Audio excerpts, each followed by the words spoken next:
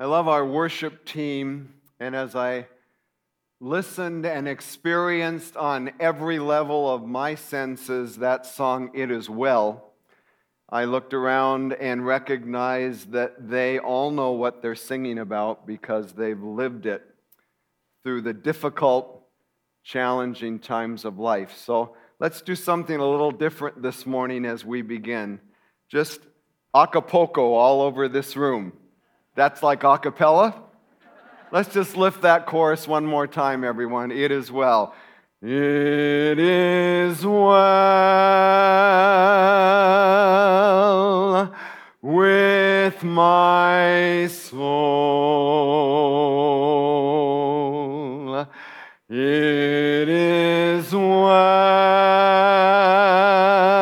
Do you believe it? With my soul, it is well with my soul. It is well. It is well with my soul.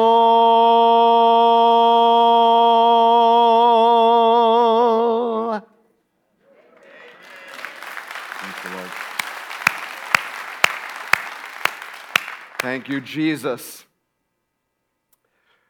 You know, sympathy has been defined as the willingness to feel badly about what others are going through. I think there's often a second part of that where inwardly we're breathing a sigh, saying, I'm so glad that's not me. Empathy goes deeper.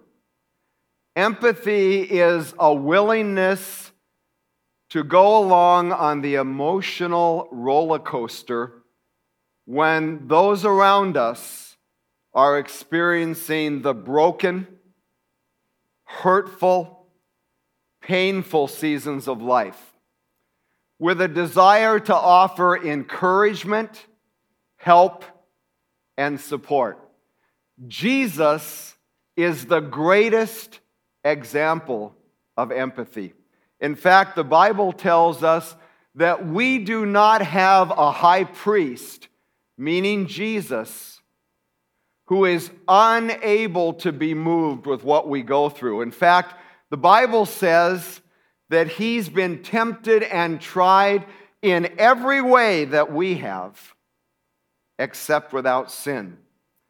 So I've learned something pretty amazing about God. It's all right to express your frustration when life doesn't make sense directly to God. It's okay to get a little bit angry in God's presence and say, God, I just don't understand why you're allowing this in my life.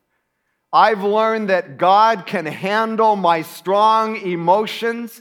He already knows how I feel. I might as well be honest with him. But you know what? I can never say, you don't understand. You don't know what I'm going through. Because Jesus experienced it all to the point of laying down his life for every one of us in this room. Charles Spurgeon, a 19th century minister, often referred to as the Prince of Preachers, said, God is too good to be unkind. He is too wise to be mistaken. If I cannot trace his hand, I can always trust his heart. Pastor Rick Warren, whose 27-year-old son took his life in 2013, said, behind every publicly successful ministry, there is private pain. Pain is God's megaphone to gain our attention. There is no testimony without a test. There is no message without a mess. your greatest ministry in this room today, in the lives of others, will come out of your deepest hurt. We mistakenly think that the world is impressed by how we Christ followers handle prosperity. But the fact is, the world is impressed. All of those people you will rub shoulders with today are impressed most by how we handle adversity. Romans chapter 5, verses 2 through 5 declares, because of our faith, Christ has brought us into this place of undeserved privilege where we now stand. And we confidently and joyfully look forward to sharing God's glory. We can rejoice too when we run into problems and trials, for we know that they help us develop endurance. Endurance develops strength of character, and character strengthens our confident hope of salvation. This hope will not lead to disappointment. This hope will not lead to disappointment. For we know how dearly God loves us, because He has given us the Holy Spirit to fill our hearts with His love. So, dear friends, every one of you in this room who calls Jesus Savior and Lord today has God living within you in the joyful and the joyless times of life. In fact, the Bible says our bodies have become the dwelling place of God through the Holy Spirit. So how are you doing with the disappointments, heartaches, and trials of life? Are you able to see them in the light of Paul's words? Or like me, do you often find yourself doubting God's love, questioning if there really is a plan to the mess, and wondering if you can survive one more painful experience? Today and next Sunday, we look at the problem of suffering in our lives as we seek to answer the question, can I really trust God's heart for me? This morning, let's consider the issues of our myopic vision and fractured trust. Next Sunday, we'll wrap up by taking a look at the half-hearted hope that Jesus came to replace once and for all with what the Bible calls living hope. According to Merriam-Webster, myopia is a condition in which visual images come to focus just in front of the retina of the eye, resulting in defective vision of objects that are far away. Myopia can also be defined as a lack of foresight or sound judgment, a narrow view of something. Myopia is like the flustered woman who told a police officer at the scene of her auto accident, "But officer, that telephone pole came at me so fast, I couldn't get out of the way in time."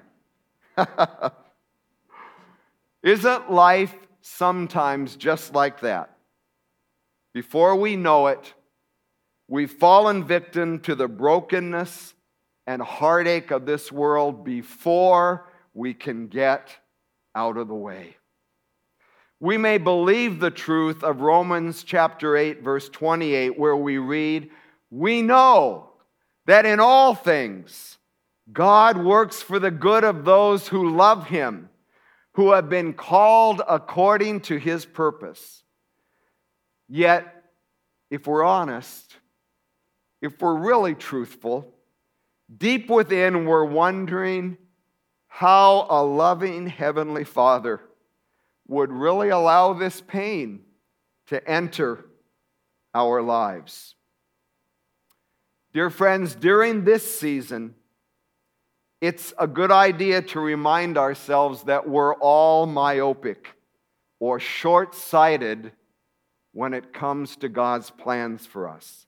1 Corinthians 13:12 reminds us that now, in this world, in this life, we see only a reflection of truth, as in a mirror. There's coming a day when we shall see face to face. Now I know only in part. Then I shall know fully, even as I am fully known. Here's the problem with our vision in this life. We all have blinders, blind spots created by our experiences, many pleasant, many painful. Those blind spots handicap our ability to see clearly. We also evaluate everything with finite, limited understanding. Now compare us to a God who sees history as a single snapshot, knows the first from the last, and whose viewpoint is eternal. So when we struggle to understand the whys of this life, it's like looking through a periscope and wondering why we didn't see that bird approaching from behind, about to drop a disgusting little white bomb on us. Why didn't we see that? There's a great illustration visually of what we all struggle with in this life. Here's the good news. It won't always be this way. The Bible teaches that there's coming a day when the limitations of our human understanding will give way to the perfect knowledge that will allow us to comprehend, to understand the wonders of eternity. Think about this for a minute. Those of you who have grandmas and grandpas, family members who have struggled with dementia or Alzheimer's syndrome. The Bible says when we step into heaven, all of us will have the blind spots lifted from our minds, the limits removed from our understanding, and we'll actually be able to comprehend the things that God understands. What an amazing blessing for the person who can no longer remember their loved ones, who can no longer remember what they did an hour ago, to step into God's presence and realize not only is all of that gone for all eternity, but they have an added gift of being able to comprehend the things that God understands. Dear friends, heaven is going to be amazing. Get ready. In the meantime, as we struggle to wrap our minds around the heartaches of this life, it's a good idea to remember God is too good to be unkind. God is too wise to be mistaken. If I can't trace His hand, His plan for me, I can always trust His heart.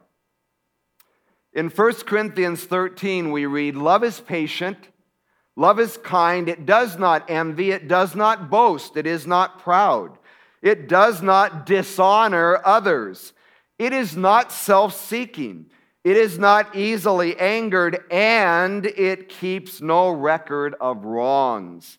Love does not delight in evil, but rejoices with the truth. It always protects, always trusts, always hopes, and always perseveres." So let's do a little assessment this morning. This is a good assessment for us to do every few weeks, every month or so. take the name of Jesus and put it in the place of love and read the same verses. Jesus is patient. Jesus is kind. He does not envy or boast. He is not proud. He does not dishonor others. He is not self-seeking or easily angered. Perfect fit, right? Because the Bible says God is love. It's the essence of who He is. Now let's try another experiment. Put your name there. Ha ha ha. I will be the scapegoat this morning, all right? I won't ask you to do it. Gaylord is patient. Well, on occasion. Gaylord is kind. I can think of a couple times last week. Gaylord does not envy. Who's got that brand new Beamer out in the parking lot today? Gaylord does not boast, is not proud. Oh my, this is getting really warm and uncomfortable up here, and it's not just the theatrical lights.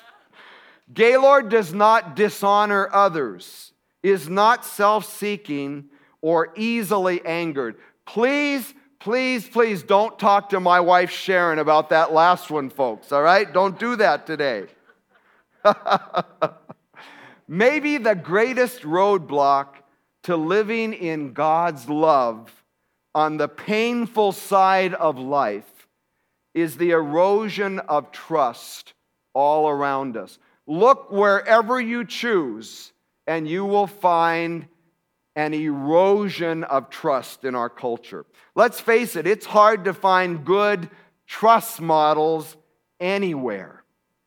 Even though we know that God is love and fully trustworthy, guess what? We live in a world where trust is in short supply.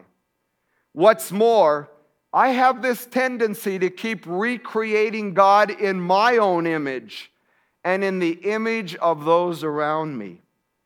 Because people have let me down, God will surely let me down.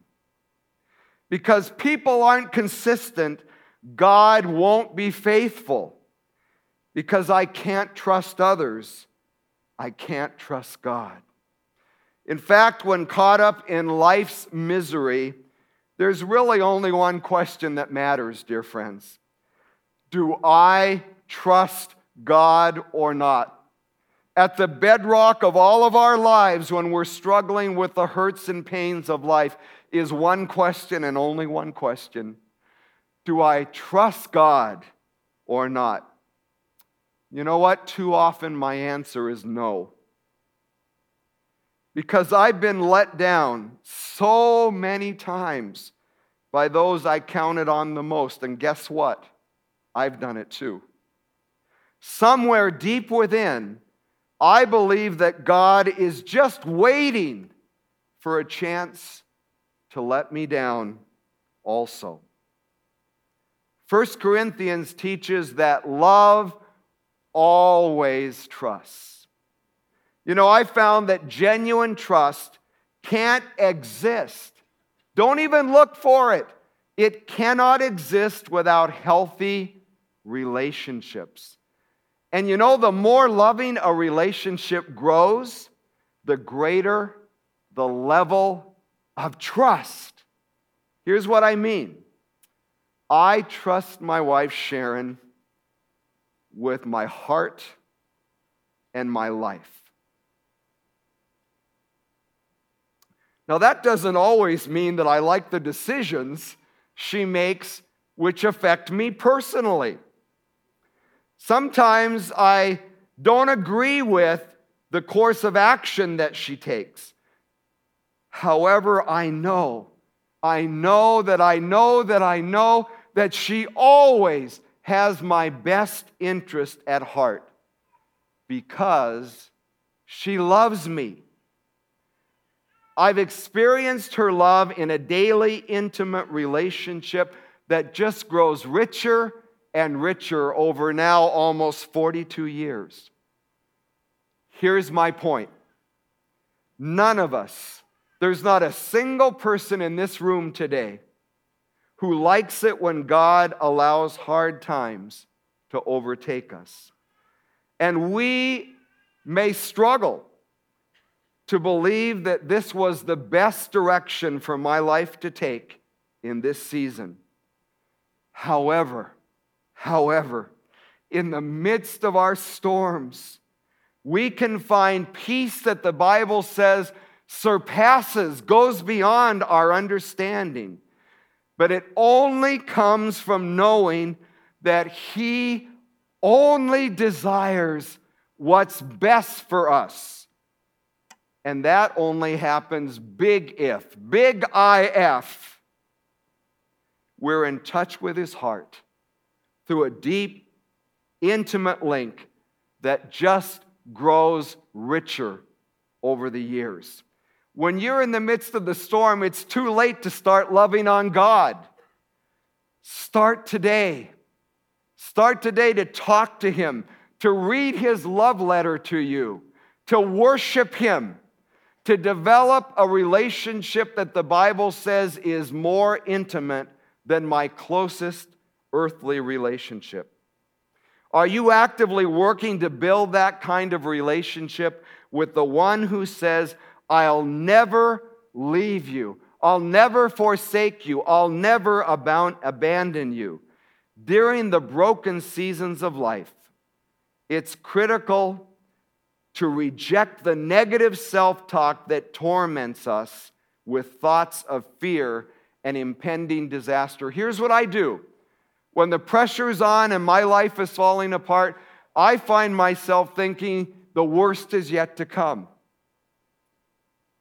How am I going to survive this? If I wasn't such a mess up, this wouldn't keep happening to me.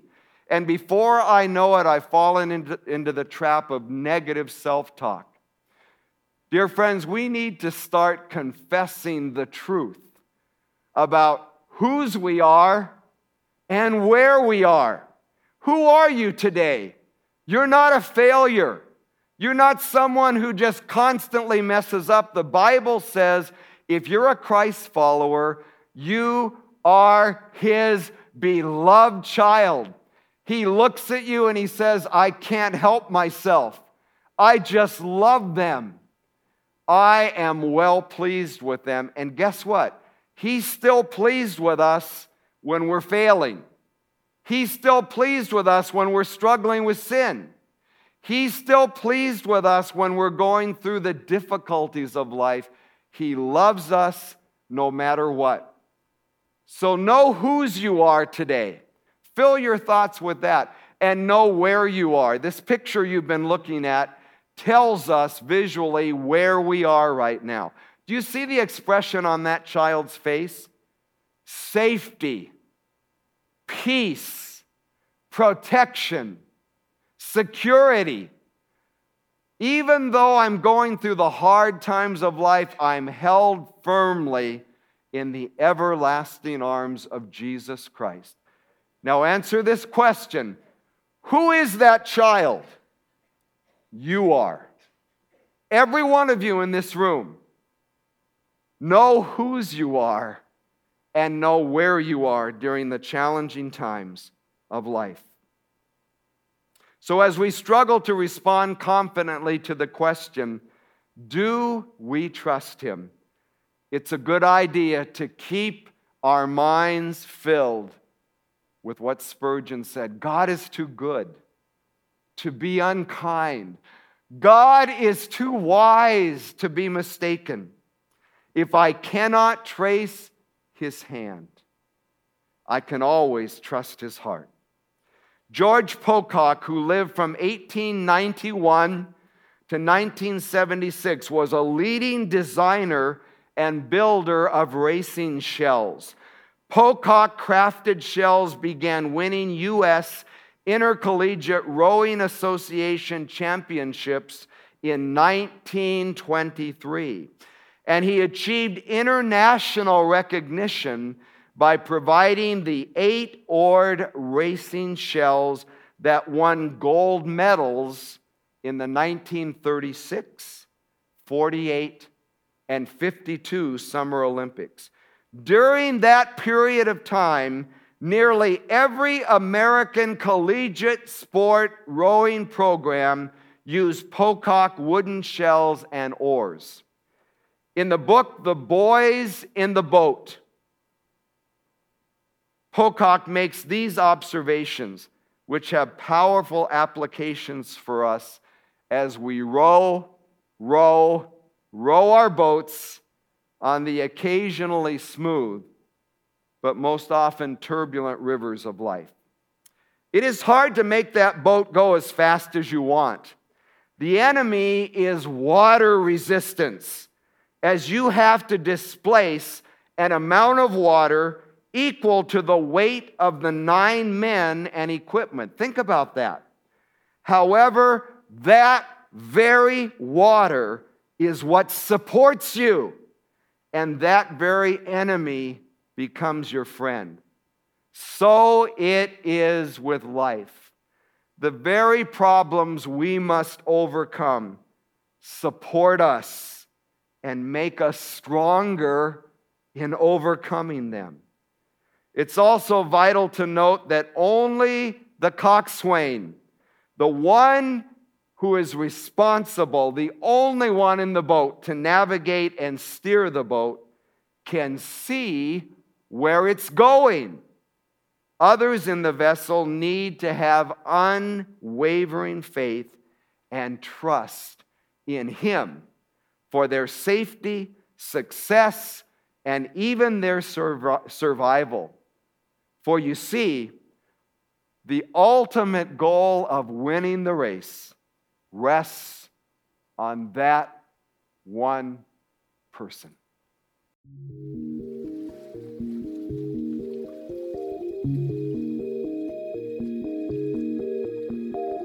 I know your story. I've read it cover to cover. And I know the storms that will come. The waves will swell and the sky will darken. Though you'll fight against the current, you'll be swept away. You'll feel helpless and abandoned, and you'll wonder where I am in the midst of it all. I know this isn't the way you thought our relationship would work, but my plans are not for my comfort or yours. My purposes are always and only an expression of love. The scars in my hands are proof that love will sometimes lead you directly into the storm. Though you can't understand my plans, you can trust in one thing, that I am entirely good. You can't even imagine how good I am, and my plan for you is no different. When you shout asking where I am, know that I am right behind you, with my arms wrapped tightly around you, whispering, I will never let go. For you are the pinnacle of my creation and the center of my affection. There will come a day when I will quiet every storm and wipe away every tear. In that day, there will be no more pain or death. But until that day comes, I will be your anchor in this storm.